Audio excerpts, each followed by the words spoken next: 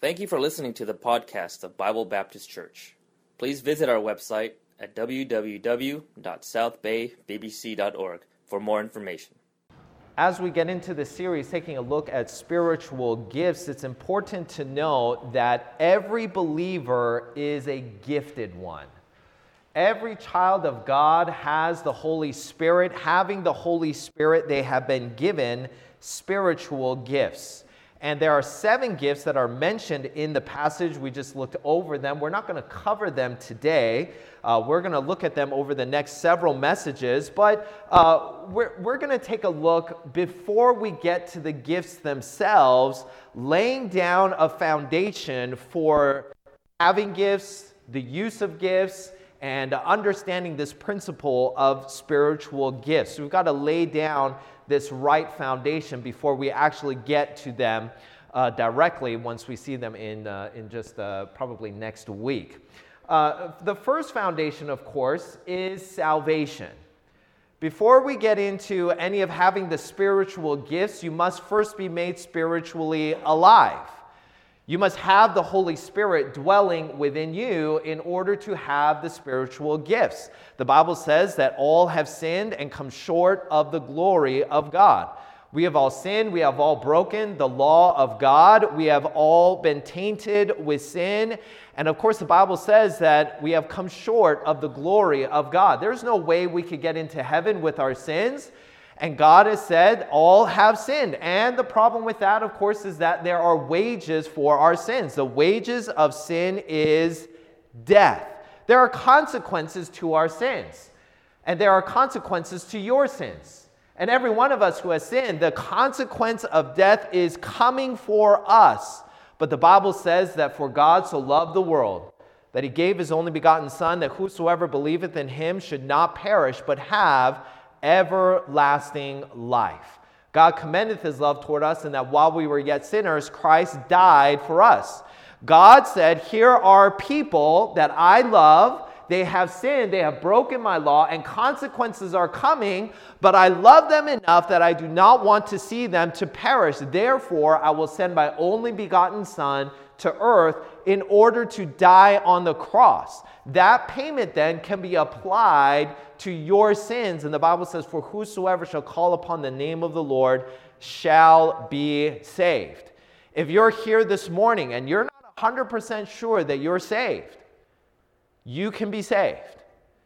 It doesn't matter how short you've been coming to church or how long you've been going to church. It doesn't matter whether you know a lot of the Bible or you know a little bit of the Bible. The Bible says that you can be saved today. You just need to call upon the name of the Lord Jesus Christ to be your Savior. And that's the first foundation. But given that I'm speaking mostly to people who are saved, we're going to get a look into, all right, being saved, how should I approach spiritual gifts?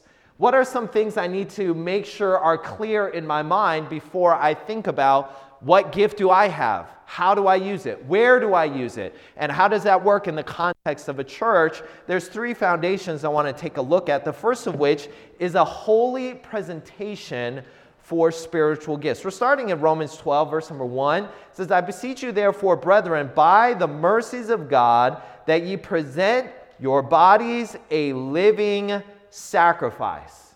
Now, thinking about spiritual gifts, if we are going to use the gifts to its fullest potential and maximize our gifts, we must offer our bodies as a sacrifice to the Lord. Now, if you listen when we read the verses earlier, you know that God is using the illustration of the body as a picture of the church. So when you think about the church, you ought to think about it as the body of Christ, just like you have a body. And the church, being the body of Christ, is built up of many different parts. And your body has many different parts. You have eyes, you have ears, you have a nose, you have a mouth, you have hands and feet. And on the inside, you have a heart, and you have lungs, and you have all sorts of different organs on the inside, and you have bones, and you have all these different parts as a part of your body, and every one of those body parts has a purpose. Every part has a place, and every part has a purpose. In the function of your body, thinking about what do I want to do with my body and where do I want to go. Each body part has a place. Your eyes have a place. You got to see where you're going. You got to see what you're trying to pick up. Your ears have a place. Your hands have a place. Your feet have a place. Every single one of your body parts has a place. And for the body to function properly, the head must have full control of every part. Right? If you want your body to function as you desire, you need to have full control of every part. Ephesians chapter 5 emphasizes that Christ is the head of the church. So the idea is that Christ is the head and we are the body. And so Christ being the head ought to have full control of every part of the body. Right? When you look at your hands and you look at your feet and you decide what to do with that, your head is telling all of your body parts what to do. Now, in some cases, there are people who have some disorders or some diseases that prevent this, where that person no longer has full control of their body. Right? Maybe you know somebody or seen somebody with Parkinson's disease and they begin to have the tremors in their hands. They can't quite have the full control of their body. Maybe somebody has multiple sclerosis. Some might, suffer from seizures and things like that. It's out of their control. Some of you might remember a number of years ago when they did the ice bucket challenge. Do you remember that? And either you get a bucket of ice dumped on you or you make a donation to the ALS Foundation or something like that. And that's Lou Gehrig's disease. That is a degeneration of the nerves and what, and they're not able to fully use their muscles. And so there are some instances, physically speaking, where somebody might not have full control of their body. Now, taking that illustration then to the church, the question is, does God have full control of this body, of the body of Bible Baptist Church?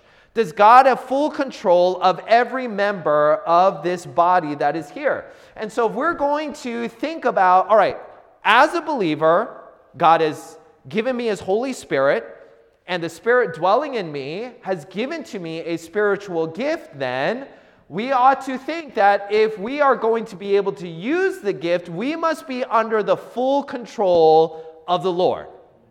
Amen? That just makes sense. It makes sense that if we're going to use the spiritual gift, we ought to be under full control of the Spirit.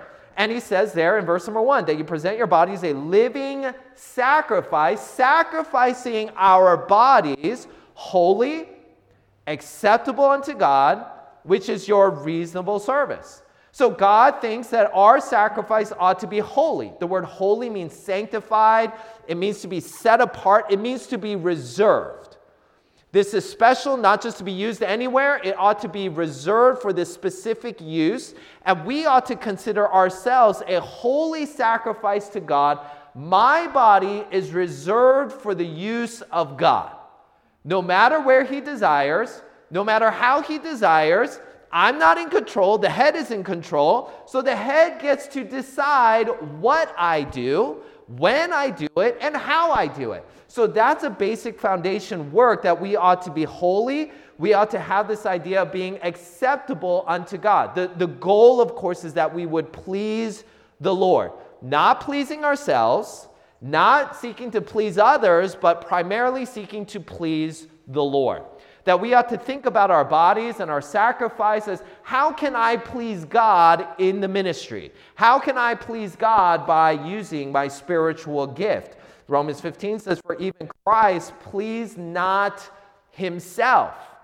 All right? So the idea of spiritual gifts is not that how can I do something that will benefit myself, but how could I not please myself or even to please men, but to please the Lord.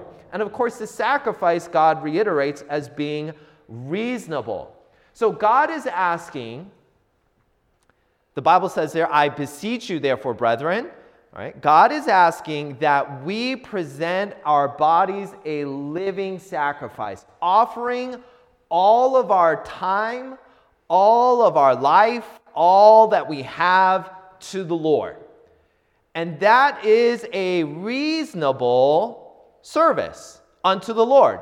And of course it's reasonable because God is saying, I want you to take your corrupted body. One day we're all going to die, right? Our bodies are continually degenerating. I want you to take that body and I want you to serve me with that body because I'm going to give you a glorified body. One day I'm going to give you a perfect body. One that never grows old, one that never feels any pain, one that never feels tired, even when daylight savings time, hits you hard. And, you're never going to have any of those things. God's going to give you that body. And so God is asking us, why don't you give me the body that you have right now? Not only that, God is asking us to give him the time that we have here on earth. Right? The Bible talks about that the years of man is 70 years. Maybe by strength you live 80 years. And I'm sure every one of us knows somebody who's lived beyond 80 years, 85 years, 90 years, even 100 years old. But even if you live to be 80, 90, 100, your time here on earth is limited. But if you've trusted Christ as your Savior, you have unlimited time in heaven. God has given to you eternal life, and so God is asking us to give us our temporary life here on earth. And so God is asking us, all right, I have gifts for you. Every believer has been given a gift, but if we are going to use the gift, we must first begin with, God, you have all of me. You have all of my body, all of my time. And then in verse number 2, he continues, and be not conformed to this world, but be ye transformed by the renewing of your mind. Now, of course, this sacrifice to the Lord is not the teaching of the world, right? That's not the world's way. That's not what the world says. That's not what the world does. And the world teaches that we should live for this life, and that we should live for ourselves, and that we should live for the cares and pleasures of this life. And the world is trying to conform every believer into its image. And it'll use all sorts of different methods in order to do that. It'll bombard the believer on social media. This is what everybody else is doing. Maybe you should go along and do this. Or maybe you live in a neighborhood and all of your neighbors are doing the same thing. Maybe your family members, they're not living for the Lord and they're doing their own thing. And you have all sorts of different people, all sorts of different things, all sorts of different pressures that are trying to get us to live like the world, but God asks for us to live for him in this life. And we cannot use our spiritual gifts if we follow the way of the world. That's why it's so important that you get into your Bible every single day. Because every day you're going to see the world. And every day you're going to walk out of your door, you're going to look at your phone, you're going to have a conversation with somebody that is going to, by the world's purpose, try to conform you into its image. But we ought to be transformed in the renewing of our mind to be more like Christ. If we're going to use our gifts well, we must have the mind of Christ. It's not just enough that we act the part, we have to think like Jesus. That's so important that we get into the Bible every day, that you come to the church services, that you get around other believers, encouraging each other, hey, let's live for the Lord. Philippians chapter 2 says, let this mind be in you, which was also in Christ Jesus. So considering the spiritual gifts then, all right, if we're going to have gifts and use the gifts, we ought to know and understand, all right, I need to offer up myself unto the Lord. All right? There should be no time when we say no to the Lord. Everything should be yes. All right? Lord, I'll say yes. God calls you to go do something? Yes. God calls you to give? Yes. God calls you to go serve? Yes. God calls you to commit to a ministry, to full-time ministry, to be a missionary, to just serve in your family, just to support your local church, just to be involved in some aspect of encouraging other believers. Yes, I'm going to do that. All right? That's the foundation for being able to use our spiritual gifts, and also to understand the will of God is good and acceptable and perfect. That ye may prove, verse number 2, what is that good and acceptable and perfect will of God. See, many believers get the wrong idea that by sacrificing themselves to God, that they are losing everything.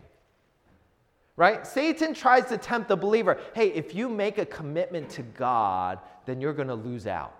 You're going to miss out. You're not going to have what other people have. And that's the temptation that the world gives to every believer. But God makes it clear, when you give to God, you're not losing anything. Luke chapter 9 says, He saith to them all, if any man will come after me, let him deny himself and take up his cross daily and follow me. For whosoever will save his life shall lose it, but whosoever will lose his life for my sake, the same shall save it. Romans chapter 8, verse number 31. What shall we say then to these things? If God be for us, who can be against us? He that spared not his own son, but delivered him up for us all, how shall he not with him also freely give us all things? See, God has already given to us everything that he has. He's already offered to us his son. And if he has offered to us his son, what would he hold back? The Bible says he would give to us everything that we needed, everything that would be good for us. And so he says, here in my plan, in my will is good, and it is acceptable, and it is perfect. The will of God for your life is good. It's good for you. It's good for God. It's good for others. You know what the world needs? It needs more good. You know where they're going to get it from? They're going to get it from the Lord, working through believers that follow his will. The will of God is not just good, but it is acceptable. Right? I have 3 kids now, and I feed them food, and sometimes they don't like the food. They have certain likes and preferences and things like that, and they'll say, I don't like it. And sometimes I will say, or their mother will say, or we'll say together, it's good for you, right? And as a kid, I always thought, good for me means it's going to taste bad, right? That's what I always thought. It's good for me means I'm not going to like it. That's why they're saying it that way, right? That's how I remember it. And sometimes when people get the idea of the will of God, it's good for you. It's like, hey, it's good for you, but it's not going to taste good.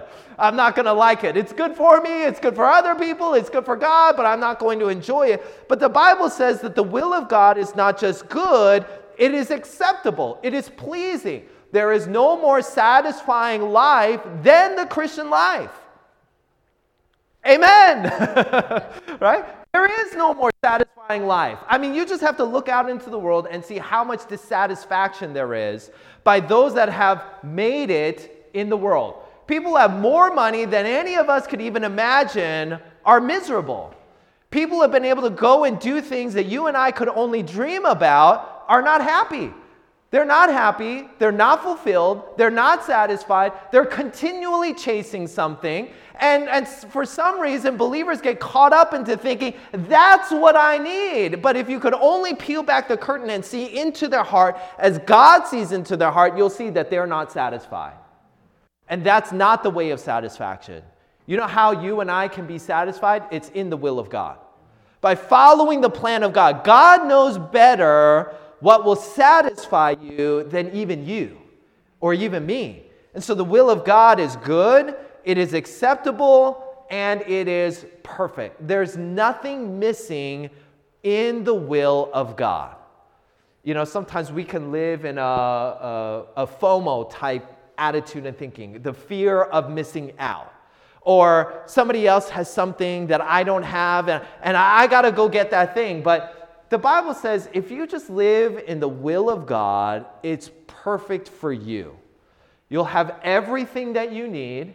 You won't be lacking in any area. You'll be satisfied, and it will be good. All of that, though, is what is the will of God? The will of God is offering up our bodies a living sacrifice to God. So that's the first foundation after you've been saved. You need to be saved. After you are saved, we must give our bodies a living sacrifice unto the Lord. Next, though, in verse number 3, he discusses this humble posture that we must have from spiritual gifts. Verse number 3 says, "For I say through the grace given unto me, to every man that is among you, not to think of himself more highly than he ought to think. Paul is giving a warning. Hey, let's not get big-headed about this. Let's make sure that we stay humble, because the natural inclination of the flesh is to be prideful and even proud about good things, about spiritual things. And he's getting to this point of spiritual gifts, but before he lists them, he gives us a warning. Hey, before we get to the gifts themselves, let me warn you, don't get high-minded about this. Stay humble. Now, why would he have to give this warning? Because the temptation would be that we would be proud of the gifts that we have. Right? We're going to take a look at the gifts. So one of the gifts is ruling or leadership. And we'll discuss all of the details of that in a future message. But it's a temptation for the person who is leading a ministry, leading the church, leading a group of people to think I'm special because I'm the leader.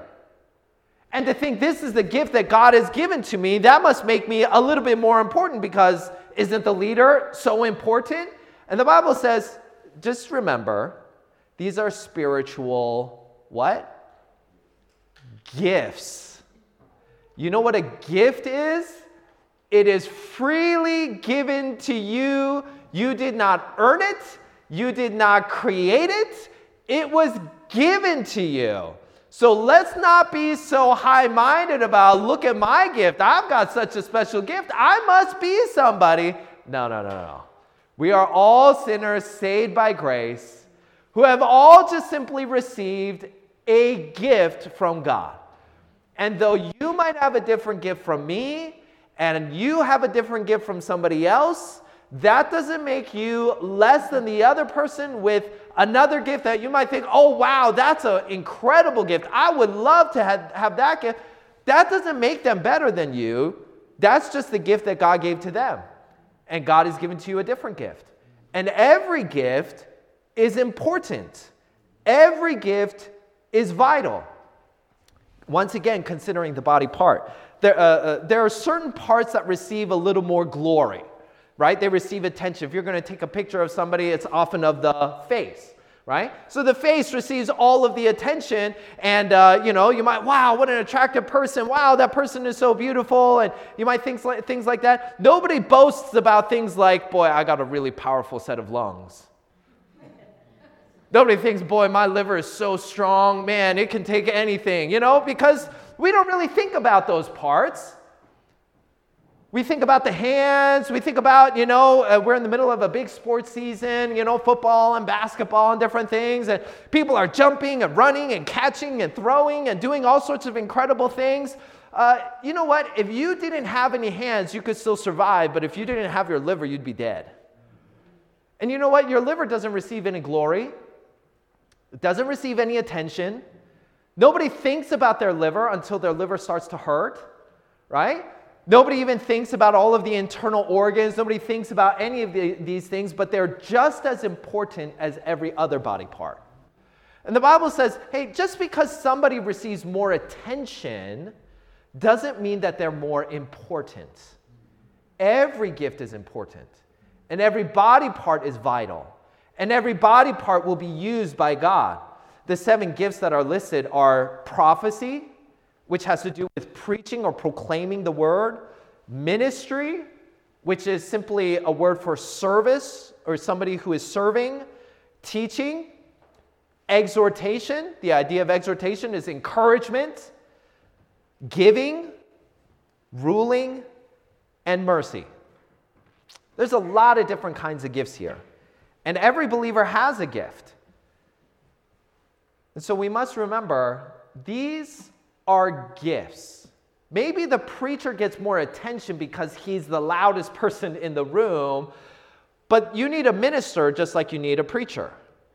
And you need somebody who will give, and somebody who will rule, and somebody who will be merciful, and somebody who will exhort, and somebody who will teach. We need each of these body parts. And remember that we don't always choose the gift. It is God who has given to us the gift.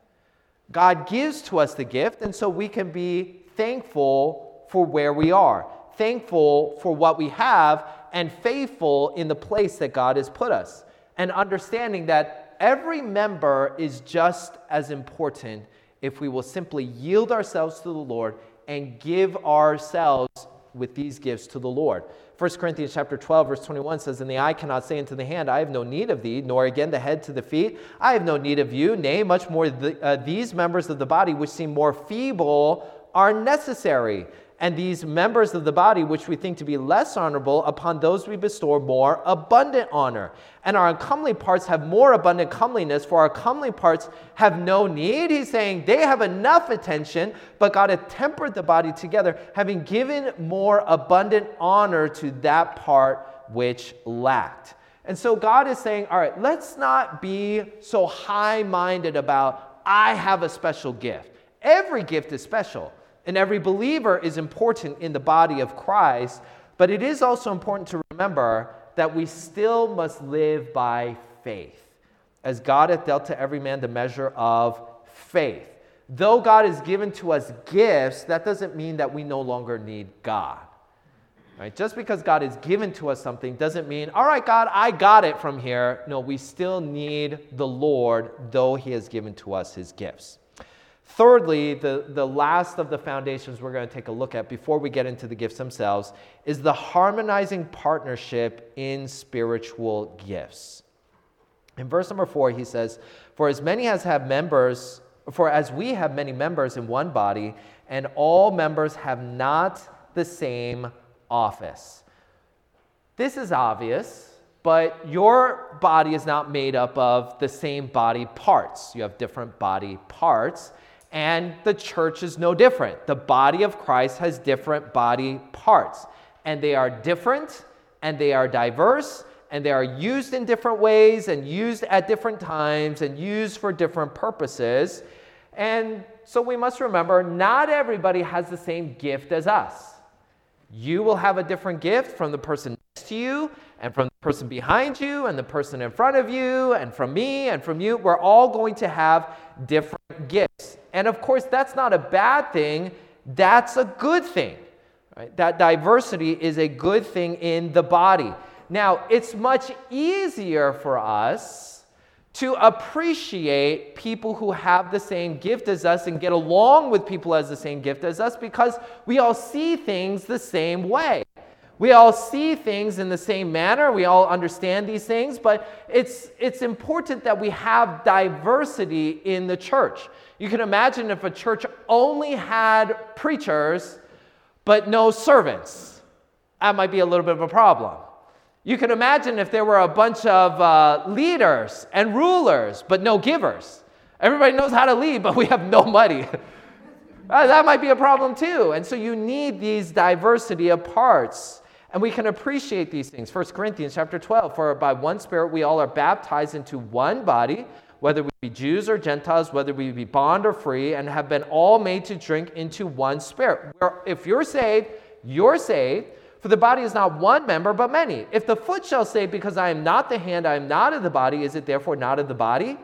And if the ear shall say, Because I am not the eye, I am not of the body, is it therefore not of the body? If the whole body were an eye, where were the hearing? And if the whole were hearing, where were the smelling? But now hath God set the members, every one of them in the body, as it hath pleased him. So every member has a different part and a different place in the body, and that's a good thing. It's been said that to a hammer, every problem is a nail. Right? The hammer only knows how to do one thing, hammer. Which is fine if you have a nail, but if you've got something else, it's not going to work. You need something else. And God has different tools in his tool belt. He's got a hammer, he's got a screwdriver, he's got a saw, he's got a ruler, he's got all sorts of different tools that he would use in different places. Having then different tools and having then different gifts, we can appreciate one another, and you don't have to try to be like somebody else. Understand the gift that you have, and know if God has given to me this gift, it's important in this body. There's an article that was written in a school newsletter about animals that, obviously a fictitious story that decided that they wanted to do something meaningful to meet the problems of the New World. So they organized a school together. And they decided that they were going to have a number of different activity curriculums that they were going to teach to everybody there: running, climbing, swimming, and flying. And just to make things simple, they said everybody's going to take every single class, all right? Everybody's going to be in every class. The duck, of course, was an excellent swimmer, the best swimmer of them all, but he only got passing grades in flying and was quite poor at running. And so the teacher instructed him, you need to stop swimming, you're too good there, you need to start running a little bit more. But the duck trying to run with his wet feet was so bad that now his wet feet started to get worn and he could not swim as well as he used to be able to. The rabbit was, of course, the best at running, but they decided that you need to be a better swimmer. And so he started to take swimming classes, not doing very well in them. He started to develop some pains in his leg and could no longer run very well. The squirrel, boy, he was excellent at climbing. But then they told him he needed to work on his flying. And he didn't know what to do because he only knows how to climb a tree and jump out of it. And so he really struggled there and really got some bad grades, not only from flying, but also in trying to fly, he hurt himself and could no longer climb anymore. The eagle, of course, only knew how to do one thing, and he just flew all the way to the very top. And we can see that every animal has different skills and different places and different ways in which they do things. And it's tempting for one believer to look at another and be like, I should be more like that.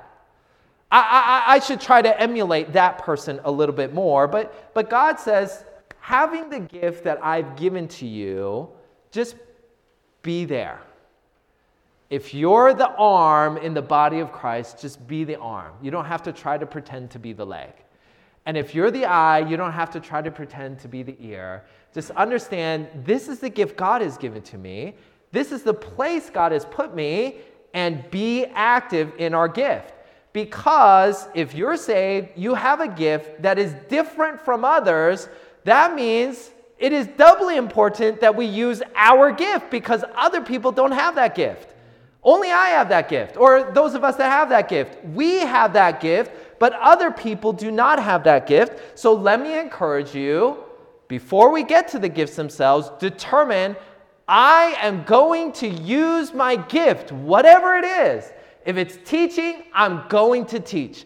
If it's prophesying, I'm going to prophesy. If it's ministry, I'm going to minister. If it's giving, I'm going to give. If it's exhortation, I'm going to come alongside people every single service that I can. Be active in using your gift. Be available at every moment and be willing to use your gift. And also, we have to be adaptable because by definition, having different gifts, we won't see things the same way. Right? Other believers will not see the same thing the same way that you see them, but you're going to have to work together with them. And so we're going to have to learn how we can coordinate ourselves together, though we be so different. Right? The foot is very different from the leg, which is different from the hand, which is different from the eye. But if you're going to run, you're going to use all of those parts together, coordinating so that you could run across the room. So how can we get coordinated together? We get coordinated by the head. You know what coordinates your body? Your head. You know what coordinates this body, Bible Baptist Church? The head. So you and I, if we will be coordinated together, have to have a strong connection with the head. If we're going to use our gifts in the body of Christ, you have to have a strong relationship with the Lord. And so before we get to the gifts, I just want to leave you today and through the next week with this question: how is your personal relationship with God? Number one, are you saved? Number two, have you yielded your bodies a living sacrifice to the Lord? And number three, are you going to the Lord and saying, God, how can I work together with other believers here in this church?